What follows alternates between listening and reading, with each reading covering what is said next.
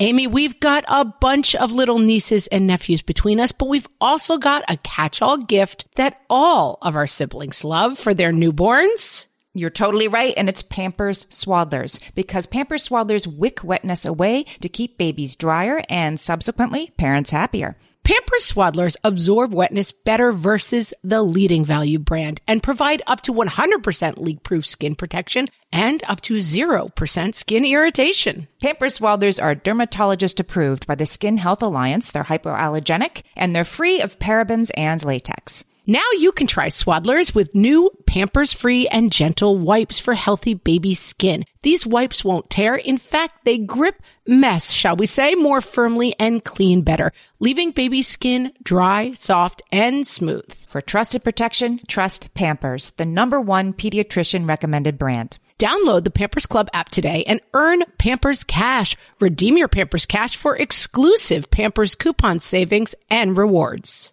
Only redeemable via Pampers Club. Pampers Cash has no cash value. Hello, everyone, and welcome to What Fresh Hell Laughing in the Face of Motherhood. This is Margaret. And this is Amy. And today we're talking to Hari Kondabolu. He is a stand-up comedian that is praised as one of the most exciting political comics in stand-up. And he's just released a brand new comedy special, Vacation Baby, which is available now for worldwide viewing on YouTube. Welcome, Hari. Oh, thank you so much for having me. So tell us off the bat how old. You have one child, is that correct? Yes. He's almost 3 years old. This August, he'll be 3. Oh, gosh. Well, an excellent time of year to be born. We greet you from the future, and we think of you with all respect and thoughts and prayers, really, because 3 is the hardest age? I think it might be. It's up there. If I had to pick like 3 top hardest ages between 0 and 18, 3 would definitely rank. It would make the top 3, I'm saying. Well, I was told that obviously 2 is the historic terrible 2s. And so I was like, we're almost done with 2. And then I was told, no, 3 is the hard one. So I'm like, then. we really shouldn't tell people this because terrible 2s has gotten a reputation. Yeah. And then you start Googling when they're like 3 and 2 months because you're like, what's going on? Yeah, I was told the 2s were terrible. And then everything you read is like, 3s are much, much worse. And I think that they keep that information back because if people knew, they would be horrified. What is it about 3? They're more intellectual, so they're like better at the game, but they still have all the stupidity of 2. Yeah. And so it's like AI becoming sentient. It's like a 2-year-old becoming sentient and evil. Yeah. That's what I think a 3-year-old is. Yeah. So now he can speak in complete sentences. That's it. He's clever enough to like throw it back, even if it doesn't always make sense.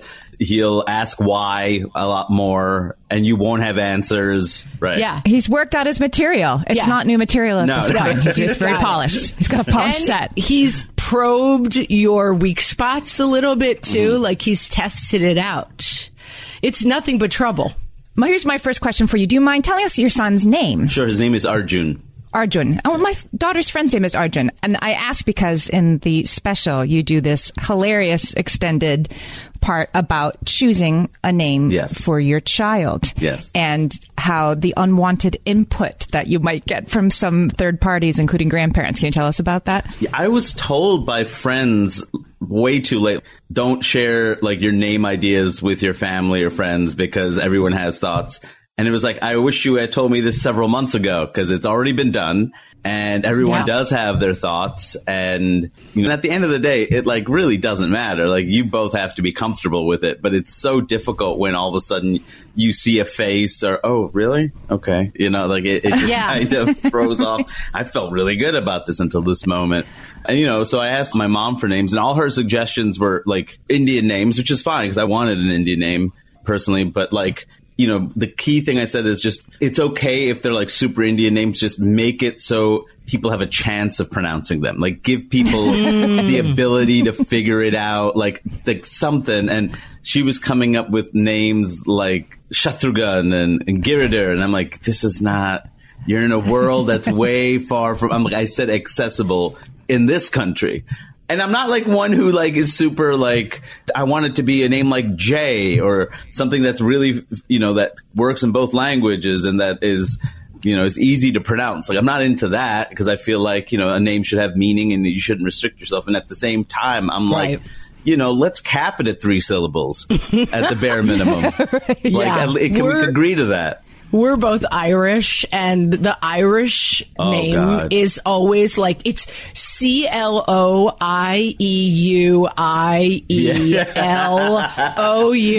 and it's pronounced Claire. Yeah, and you're I think we should just go with Clare, Yes. Right. But that's right. We definitely have that. Yeah, Amy has done this in her own life. She has chosen the name with 86 vowels. Unpronounceable and absolutely beautiful, as all traditional names are, right? Yeah. And it's exciting. I mean, when back in the day, when I was growing up, my kids howl when I show them like my 8th grade class photo, and it's like Pat, Billy, Bobby, Pat, Jeff and Pat. Like there were 4 names.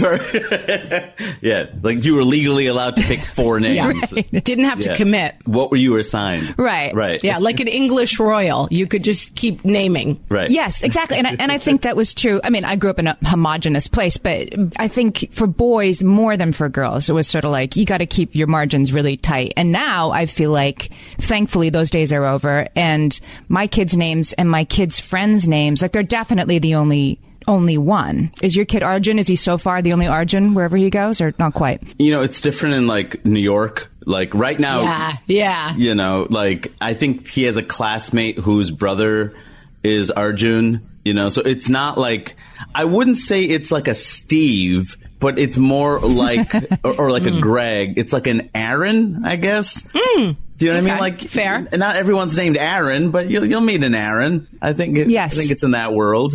It's definitely not a Steve or a Robert or a Greg or something. It's like, everybody has that name. It's funny because that was my dream name. Arjun was my dream name. That was the name I wanted from like go.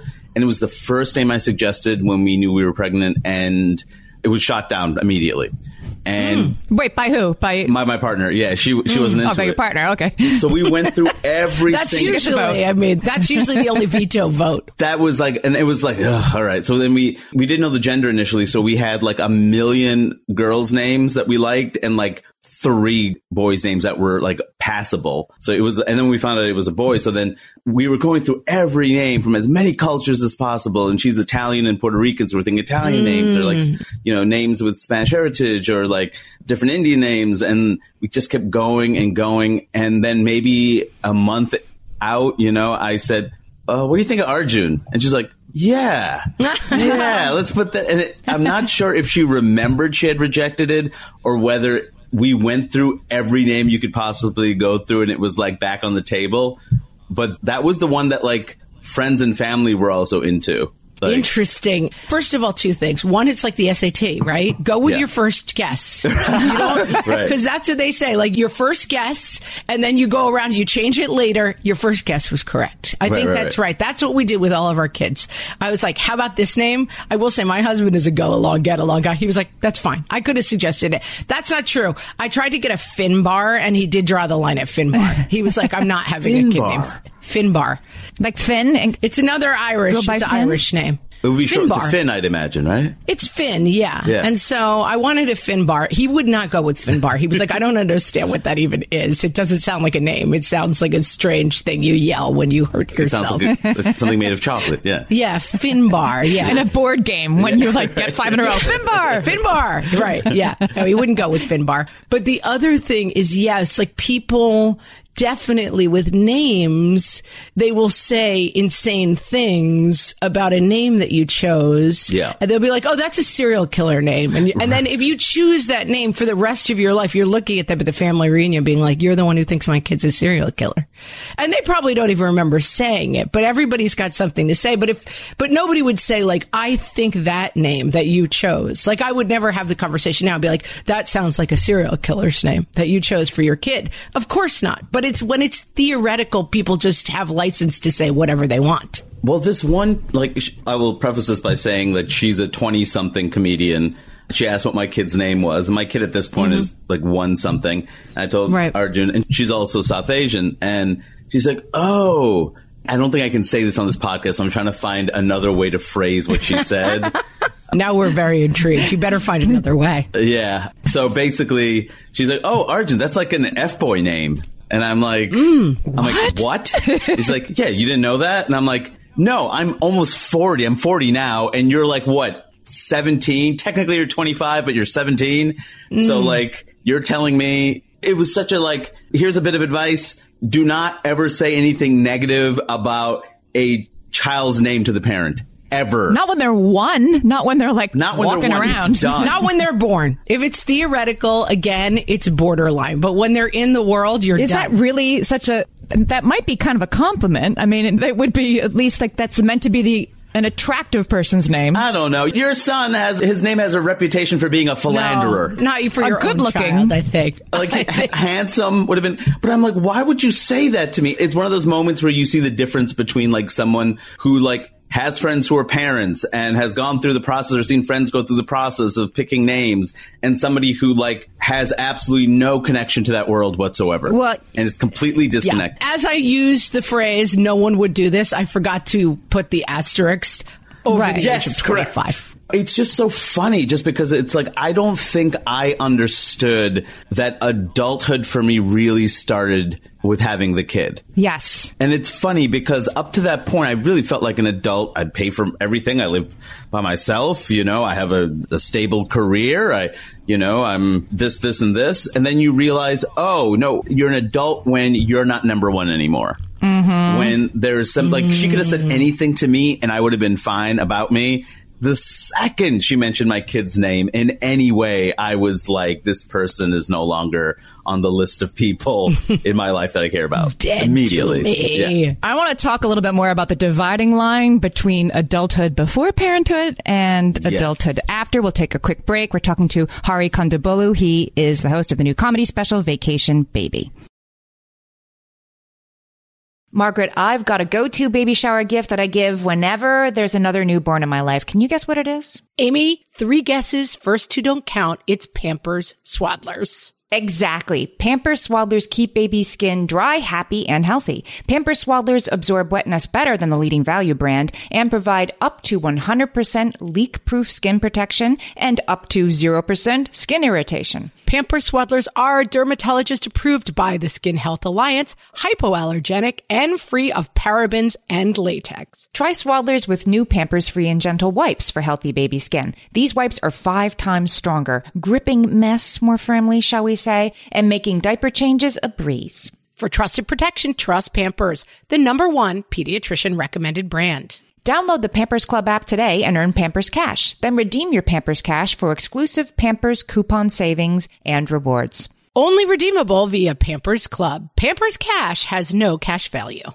Amy, you know me well enough to know that my daily power breakfast is toast with peanut butter on top. Toast with peanut butter. It's also, by the way, one of my favorite power breakfasts. So we agree on that thing. We were recently together and we shared some toast with peanut butter. And I'm going to tell you, we used Hero bread. It adds even more protein and fiber to that combo without adding any more sugar. Hero bread has remade the carby, empty calorie bread products into versions that include no net carbs, 0 gram sugar, and fewer calories, plus more protein and fiber, while still being super fluffy and delicious. I was not sure that particular combination was going to be possible, but Hero Bread has figured it out. Yeah, this is one I'm glad they let us try. It's like, it really tastes good. I've been trying to add more protein to my diet, and I would have thought that a hamburger rolls was not the place to do that, Amy. But all of Hero Bread's products, from rolls to tortillas to croissants, we please, offer protein and fiber, 0 to 1 grams of net carbs, and 0 grams of sugar. Start your Hero Bread bundle on their website and get 10% off your order. Go to hero.co and use the code motherhood at checkout. I like this bread, people. It's HERO.co and code motherhood for 10% off your order of Hero Bread. Amy, when I'm dehydrated, I get headaches, I get cranky, and I don't feel good in general. Also, I am dehydrated a lot of the time. Right. Because being good with the water bottle is one thing, but getting that sodium and potassium with the fluids, turns out that is the key to staying optimally hydrated. So whether you're looking to hydrate during your workout, while traveling, or at the end of a long night, Sports Research Hydrate Electrolytes have got you covered with over 65 trace minerals, 7 essential vitamins, and coconut water powder. Crisp and refreshing without any sugar, this is hydration powered by Sports Research. Each box has 16 little stick packs that you can take on the go, whether you're headed to an exercise class, a night out with friends, or a podcasting conference. And did we mention they come in delicious flavors from raspberry lemonade to cherry pomegranate? Stay hydrated with Sports Research Hydrate Electrolytes. Visit sportsresearch.com and use the code WhatFresh at checkout for 50% off your purchase of Hydrate. That's SportsResearch.com, sportsresearch.com, and use code WhatFresh for 50% off your Hydrate Electrolytes order. So, Hari, I'm curious about adult life before kids and after kids, particularly in the comedy world, which Margaret and I both sojourned there for a while, becoming parents ourselves, maybe not as recently as you have. It is not a child-friendly space. It's just not a kid-having space for large part. Did you find that? Were you first among your friends in some ways? It immediately changes how your colleagues and the audience views you. The second you talk about having kids, let's say on stage, you have a bunch of people that don't have kids, right? Mm-hmm. It's funny, the 20-somethings are more in the perspective of the child, right? Because even if I'm talking about a 3-year-old, that is closer to their experience than being a parent, right. You know? And they'll say, my sister has a kid. I'm like, it's not the same thing. Like, it's not the same thing. Or, God forbid, they'll say, no, I have a dog and it's like my baby. And you're like, every time I hear that, if you want to call yourself a furry daddy or a furry mommy, that's perfectly fine. But when you make the direct comparison, if something happened to my kid, God forbid, I'm not immediately going to an orphanage and looking for another one. Do you know what I mean? Like, if something happened to my kid, nor do you tie your child outside with a bowl of food when you want to go out for the night. You know, it's just, there's very few comparisons. Oh, yeah, because he would be taken from me. He would be removed from my custody. Like, words like custody aren't even used with pets. Like, you can't make the comparison. I can't leave my 2-year-old home alone or put him in a cage while I'm gone. When I have to pay for a ticket when I put him on a plane, I'm not going to put him in a cargo bin. Like, what are you talking about? It's not the same thing. Every time I hear that, like, it's similar maybe for the first year when the kid is basically, there's very little communication, the kid's pooping and crawling, and is basically like every little baby animal. But as soon as the kid is starting to put some thoughts together, it's like, we're out of that. And I'm also going to have to stop you as the mother and say, don't feed your pets from your own body. Fair. Yeah, so still not that similar. Not even that similar. But from the parent, like, you're holding this little thing, you're delicate, it's a lot of petting and cooing when they're a baby, yes. Yeah, and there is, like, intellectually, you're not as worried about what you say. There's a bunch of stuff that with a dog, you're just going to say whatever, it's the dog. Like, the accountability is very different. Like, if something happened to your dog, you get another dog, people might be, it's a bad pet owner. Something happened to your kid, you're a terrible human being. Yeah. Like, it's so different. If your kid does something, you're a terrible human being. If your kid does something, like, as a single person, if your friend did something, you're not a bad person. Right. If your dog does something, you get another dog, that one gets put down. With your kid, it doesn't work that way. Kid does something, like, Jeffrey Dahmer's parents could have been perfectly good parents, but can you actually say they were great parents? It's unfair. No. They could have done everything by the book. They could have done every bit of therapy, and at the end of the day, kid ate people. That's the end of the story. It's an indictment, frankly. So at what point did you bring, your kid and parenthood into your act? Did you feel like, I'm not connecting with audiences once I start talking about this? Or did you connect with certain people? How did it feel? I definitely felt like when I was doing shows where it was just me, I had enough time where I could build a rapport with the audience, and definitely the demographic that's my age felt even more connected to me because they're going through the same things, whether it's having a kid or there's just more there. And for younger people, I feel like if you have 10 minutes to win a crowd over and you're giving them a limited amount of things, they don't really know you. So they're going to resonate with what's in front of you immediately, or they don't, and they move on to the next person. When you're doing an hour, you have time to build that. So even if they can't relate initially, you're building a story. Right. You're building a relationship with them.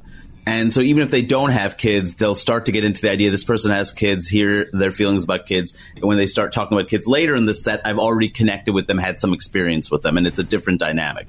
But it's not the easiest thing in the world. And certainly, I feel my age a lot more when I talk about having a kid and being in a relationship that's serious and all the things that come with that, like adult problems. These are adult problems. And when I was, single, and definitely when I didn't have a kid, there was just a certain, I didn't have to walk them past a certain point to understand something. Right. We were all pretty much on the same page. Right. Because what we're paying, rent's high, but it's not like, do you realize how expensive daycare is? Do you realize that's how much we paid for college?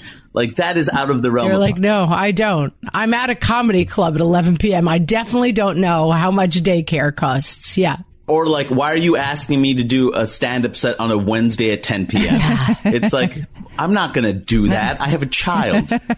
Even if you're asking me to do a set during the weekday, somebody has to watch the kid. I got to check in with my partner. So I can't. Can you let me know in the next day whether you can do the? No, I got to ask my partner. I got to see what her schedule is. I got to figure out if we can have childcare. And then I got to figure out if I have to get a babysitter, is $50 an hour enough to justify the $10 you're about to pay me for 10 minutes. Yes, exactly. Yes. These are things that don't get accounted for when you're in your 20s. And then as a comic, it's like you obviously draw a lot of what you talk about from your life and your day-to-day life. And so what is that algorithm like in terms of what happens to you on a day-to-day is probably pretty dominated, like most people, by your 3-year-old and figuring out how to talk about that.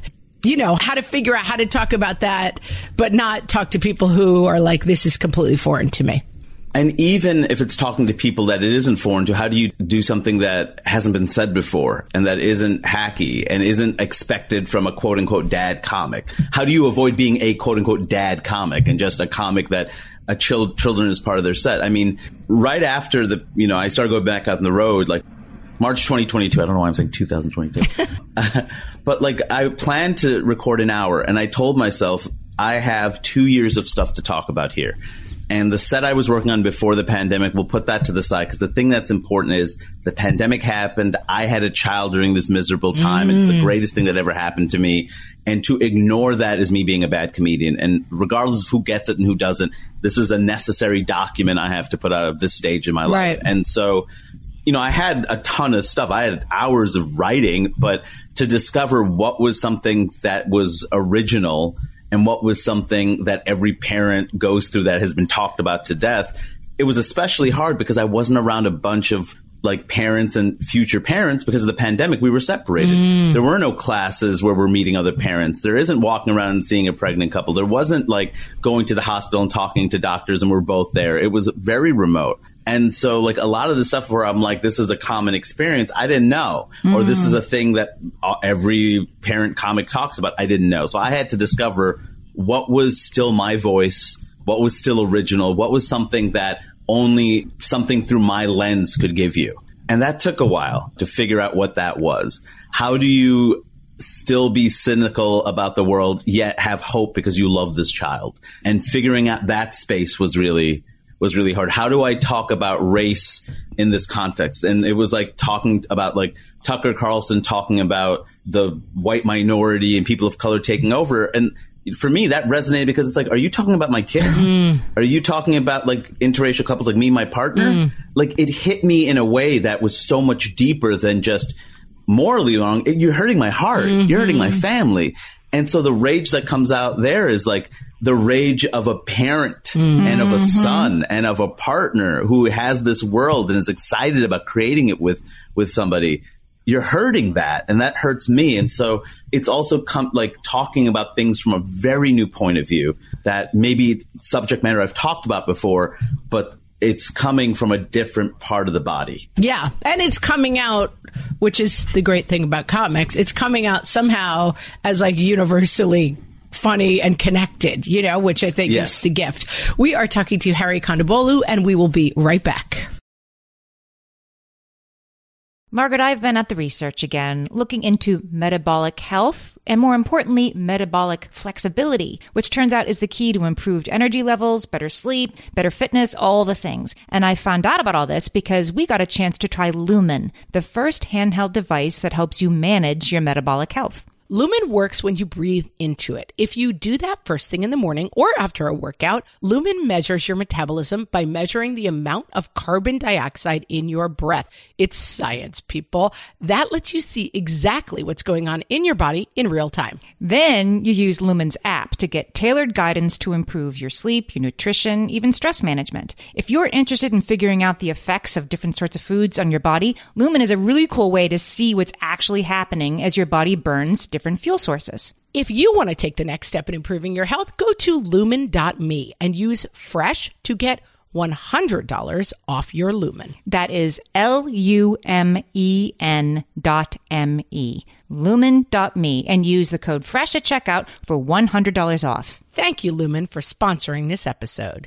When it comes to raising kids, there's so much to consider. Things like, what do we feed them? When do we feed them? How do they sleep? What does it look like to raise kind kids? How does their nervous system work? How do I keep myself calm? What are my triggers? There's so much that comes into play, and we are distilling all of that information for you at Voices of Your Village podcast, where we bring experts in the field of early childhood and education and psychology and across the board so that you don't have to comb the internet for information. You get to show up and hang out and have shame-free, judgment-free conversations and insights into what it looks like to raise kind, empathetic, emotionally intelligent humans. I'm Alyssa Blask Campbell. I have a master's degree in early childhood education. I'm a mom of 2, and I am walking this journey right alongside you doing this work. Come hang out with me at Voices of Your Village, and we can dive into real conversations with actionable tips.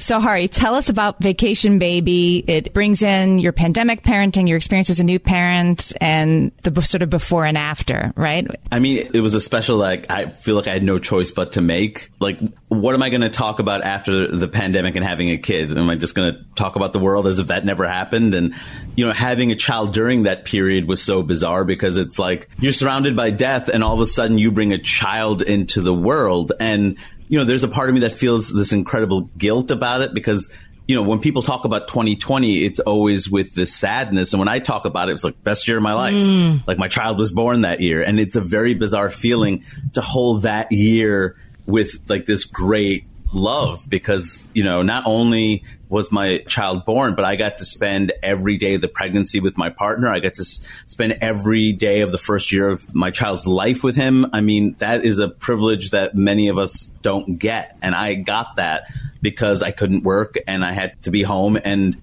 I think there's something about that. So I feel like it's a very specific experience that other parents, especially first-time parents during 2021, can relate to. And I wanted to make something in part for them because I know what it felt like to feel isolated and to not feel like we had other people that we could talk to and relate to. And I feel like this special is my way of saying, we saw you. We didn't see you in real life because we couldn't see anybody, but we see you. And I know you see us. And this is a special bond that we have. I think it's really interesting that your take on having a pandemic baby is so positive. We've obviously talked to a lot of parents.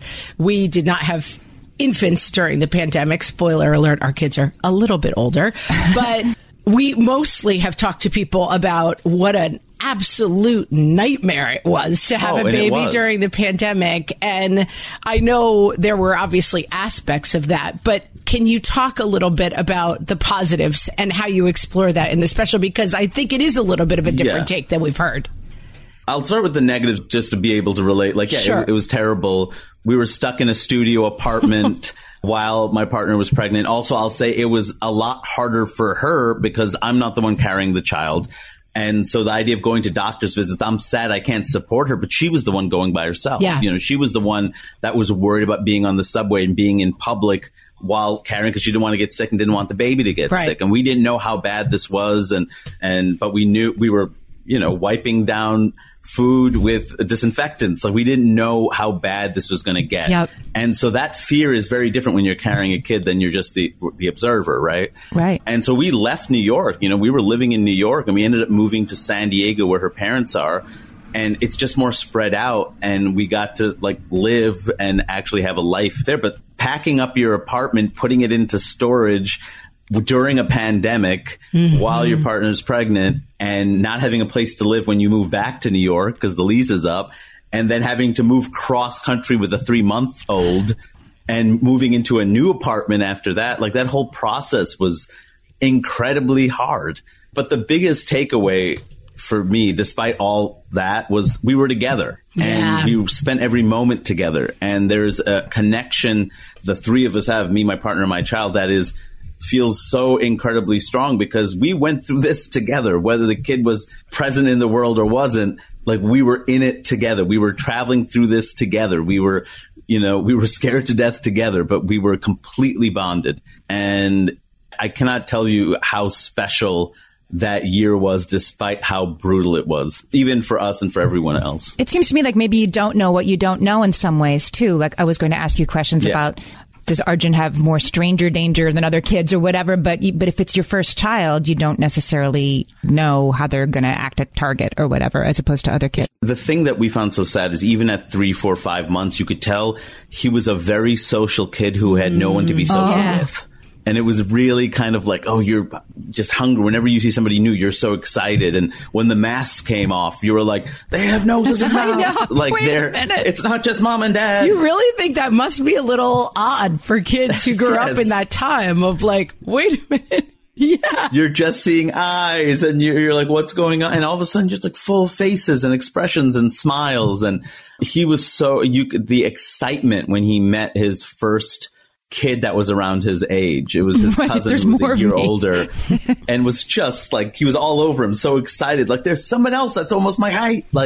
It was, I feel worse for the parents that had the 2-year-olds during that time and needed these formative experiences and they couldn't get them. Yeah. That to me is the more brutal. And in some ways we got lucky that, his development was happening a little bit later. But I think it really is true. And the pandemic is interesting how I'm that thing where we didn't go outside for 2 years. It just is, things synthesize into your life in really interesting ways. But I do find we're 5, I have 3 kids, and that there is a certain togetherness of the 5 of us that is directly related to the pandemic, that we still kind of come together. I just think now my kids are off with their friends and they can kind of ride bikes and go out and stuff. But there is something that was very bonding about the pandemic in a way that, we, of course, acknowledge the horribleness of the pandemic for, people we knew personally, people we didn't know. It was a horrible experience. But I like that focus on that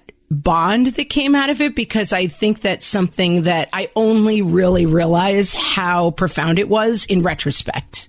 The pandemic, I think, gave us all, whether you had a kid or not, a certain perspective of what life is really supposed to be about. The idea of working at home, being present with your family, prioritizing your family over work. Why do we need to go into a workplace? The idea of we're trying to build more team spirit. What's more important than team spirit is your family and building a strong family unit. And if we actually care about families as much as we talk about, the idea of working from home and creating certain accommodations is just.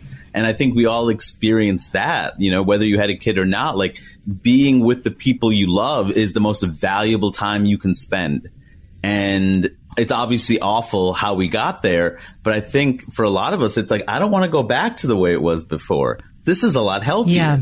I don't want to have to travel hours at a time to and from work every day when I don't need to. And that's another 2 hours with my partner, with my child, with my parents. That time is super valuable, and we felt it. You have sort of a reputation, I don't know if this is the correct term, of being a political comedian to a certain degree, having worked on shows that have a political bent. How do you see that dovetailing with being a parent? Are there political aspects to being a parent, or is there a separation there? I mean, for me, there's never a separation, because I feel because I have a tough time even seeing it as political. Right. Political. That's why I tried to hedge it a little bit, because I know political gets a little bit you talk about the world. It's political. It's kind of political to be alive. That's exactly how I feel. It's this feeling of every action, everything we do, the choices we make, they're all political. And I don't really talk as much about Republicans, Democrats. Like that to me is like talking about sports. And I can talk sports, that's fine. Sure, it's but the actual issues that people deal with, you know, those are not political to me. Like, you know, whether you have enough food to feed your child, do you have health care, or if your kid gets sick, these are not political things to me. They shouldn't be political. So those are the kinds of things I like to talk about. When I talk about racism isn't a political thing. It's a lived experience that, you know, we all deal with regardless of race. Like, I don't think there are white people that love living with the awkwardness of race, the way we have to deal with it in this country, and feel disconnected from other human beings as a result. Like, to me, those are bigger things. And when I think about my kid, you know, I think about the books I'm reading to him. And, you know, is he understanding you can have two mommies or two daddies, or one mommy and one daddy? Can you understand that gender is this thing where, like, you know, there's boys and girls, but some people don't choose to be either, and that's part of it. How do you explain these things? And do the books kind of illustrate that diversity?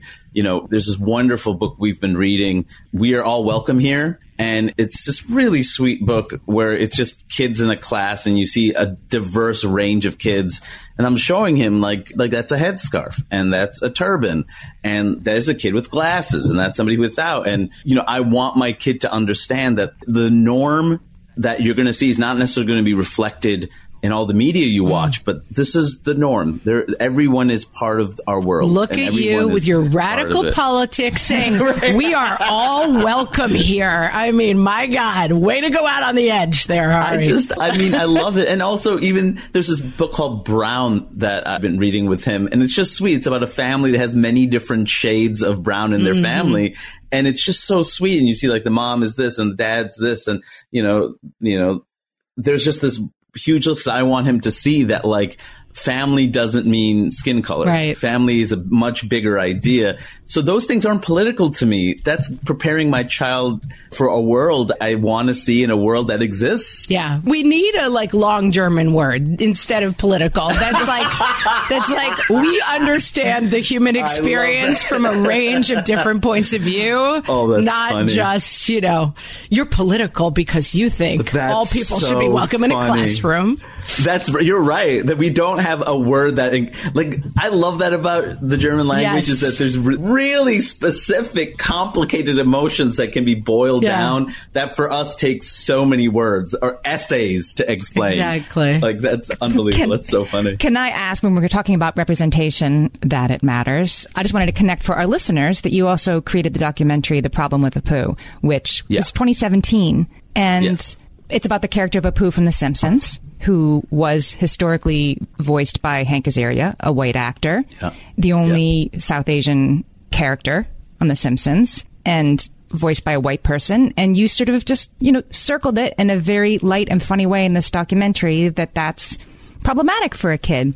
And I think everybody was sort of like, wait, what? And it was not that long ago. And there's been a huge change in conversation since then. So how do you feel about that, the conversation that you helped to change?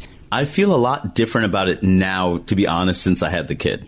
Because when I put it out there, to me, it wasn't an overly complex idea, but I think the pushback I got, death threats, hate mail, a certain venom that I got towards, like, me questioning a stereotypical cartoon character, and really saying, like, I understand why the time period it was created in, but, like, I had to grow up with it. Yeah. And, you know, the fact that, you know, that's going to have an impact when you don't see yourself on screen. And this is the only way you see yourself, your family, your world is boiled down to this. And so to me, it wasn't like an overly complicated thing, but it led to all this feedback. And for a long time, I've just hated the fact that, like, I get known for this thing. Like, I make this documentary about hating my connection to this stereotypical cartoon character, and as a result of making it, I'm forever connected to this cartoon character. Like, the irony of that is hard. And plus the fact that, like, the intellectual conversation I really hoped we would have,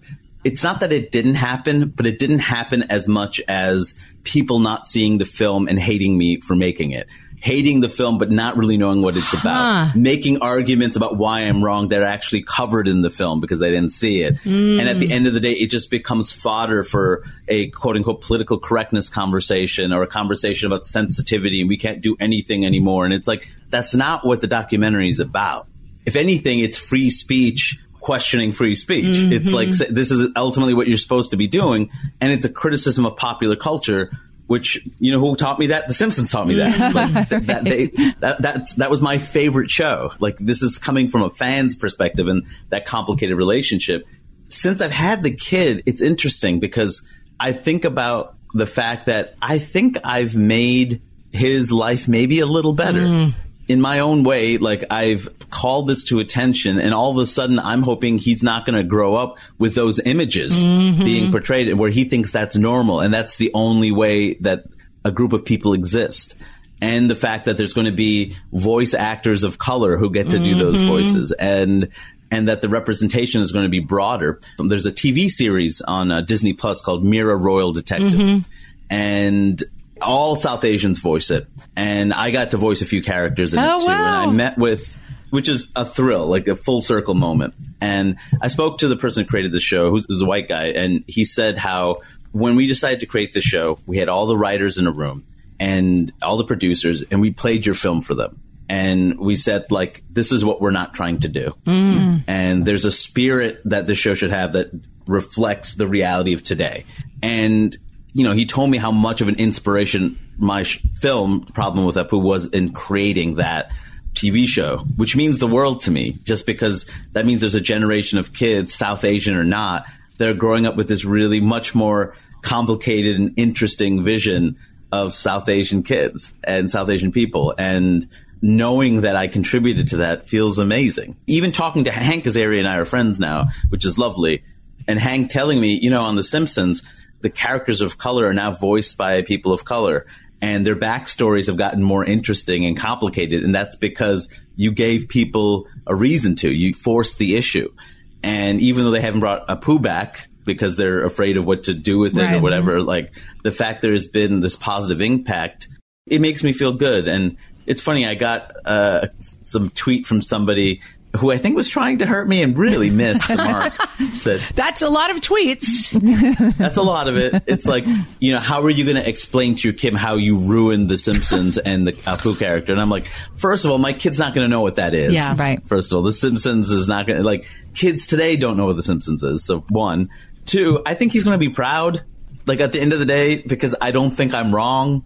And I'm pretty sure society is going to go in that direction, just as it did with Amos and Andy and every other stereotypical piece of art we put out and then realize, like, it might be what maybe wasn't a good idea. Take the over-under on your kid at 20 being like, Dad, you really messed up The Simpsons. I don't think that's what it's going to be. It's like what it makes me think of, because we talk to, you know, so many parents, is like you're coming into a very dad perspective on life as opposed to like non-dad perspective. A parent perspective on life is really about legacy. It's really about the long game, and you're moving away from like what we have all had, which is like the young person's perspective on life, which is like, what does my week look like? How did what I do affect this week? Because the dad game is a long game. The day looks different. I mean, it's not even about, there's so, like, if my kid was here right now, we're not doing this podcast, right? Like, this is a complete, like, he dictates, you know, where my time is spent. And yeah, I'm grateful, you know, as hard as it makes me work harder, to be honest, because I have a reason to work harder. Not just because it's very easy when you have a freelance type job to like especially when in an artistic profession to feel romantic. Like, I'll get it done when it has to get done. The jokes will come when they come. And no, when I had the kid, I was like, I don't have time to be away all year to figure this out. I'm giving myself 3 to 4 months to tour. We're going to come up with the hour and we're going to record it. Regardless of where it's at, because it needs to get done. And that's something I never would have done without a child, because I know the most valuable time I could spend is with him. And so I need to drive myself as hard as I can when I have the time. And also, like, make sure my partner is okay with, like, hey, this is going to be a rough 4 months. It's going to end with this product, but like, we have to be on the same page on that. And it's a lot, but you know what? Completely worth it. Completely worth it. We've been talking to Hari Kondabolu. His stand-up special, Vacation Baby, is available on YouTube right now. It's absolutely hilarious. We'll put the link in the show notes, but Hari, tell our listeners where else they can find you on the internet. Sure. There's also a longer version of Vacation Baby that I put out that's 25 minutes longer with more jokes and stuff I didn't put into the YouTube special. So if you want to support my work, the YouTube special is free, but if you want to support the work, you can go to Bandcamp, and it's $12 on there. No pressure. I realize there's a free option, but just remember I am the father of a small child. No pressure, but there is a 3-year-old who needs food involved. Yeah, and daycare is... And we'll put music under this. We'll put sad music under this part. Right. You know, I could raise him in front of a television, but I wanted him to go to daycare. That's not what we want for him, people. So, but I'm just saying it's there. Other than that, Hari Kondabolu on Instagram and Twitter and all the different socials. And I really appreciate you both having me on. It really also is nice to talk to other parents. It's still a treat and a privilege to me to have other parents to talk to. So thank you. Awesome. So nice talking to you. Thanks. Thanks, Hari. Thank you.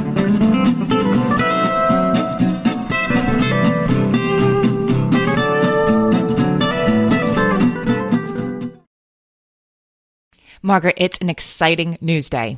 An exciting news day indeed, Amy. A few years ago, we launched our first spin-off podcast, Toddler Purgatory, hosted by the hilarious Blair Brooks and Molly Lloyd. And guess what? Now Blair and Molly are back with their all-new podcast, Unsticking It. You know Blair and Molly as two busy moms and actors, and somewhere between potty training and the pandemic, they both felt like they lost their creative kaboom. In their new podcast, Unsticking It, they are going to talk about how all of us can get back to what lights us up after motherhood. Amy, I need this. Me too. And Blair and Molly will be talking to fellow imaginative minds. We're talking actors, artists, and creators of all kinds about how we can all unstick ourselves from whatever muck we're stuck in. Follow, subscribe, and listen to Unsticking It wherever you get your podcasts. That's Unsticking It with Blair and Molly, because sometimes life sucks. No one told us the truth about parenthood. Why? This is the podcast everyone needed before they had kids, because now that those little ones are here, there is a lot to unpack. I'm Rachel Shepardota, and I am your host for the podcast No One Told Us, where we tell the truth about parenting and let you in on all the stuff you really should have known about before having kids. I am the founder of Hey Sleepy Baby, but this podcast is so much more than sleep. We'll be diving into all the topics that you really care about and need to know while you do your best job raising those adorable, tiny humans. Our goal is to just make you feel less alone and less overwhelmed. There are so many things that no one tells us before becoming a parent, and I think that we should really pull back the curtain on becoming a first-time or second-time mom or dad to share the good, the bad, and the ugly. We'll have a little education, a little fun, and a whole lot of heart that goes into each and every episode. So join me and our amazing guests each week to hear us talk about what no one told us.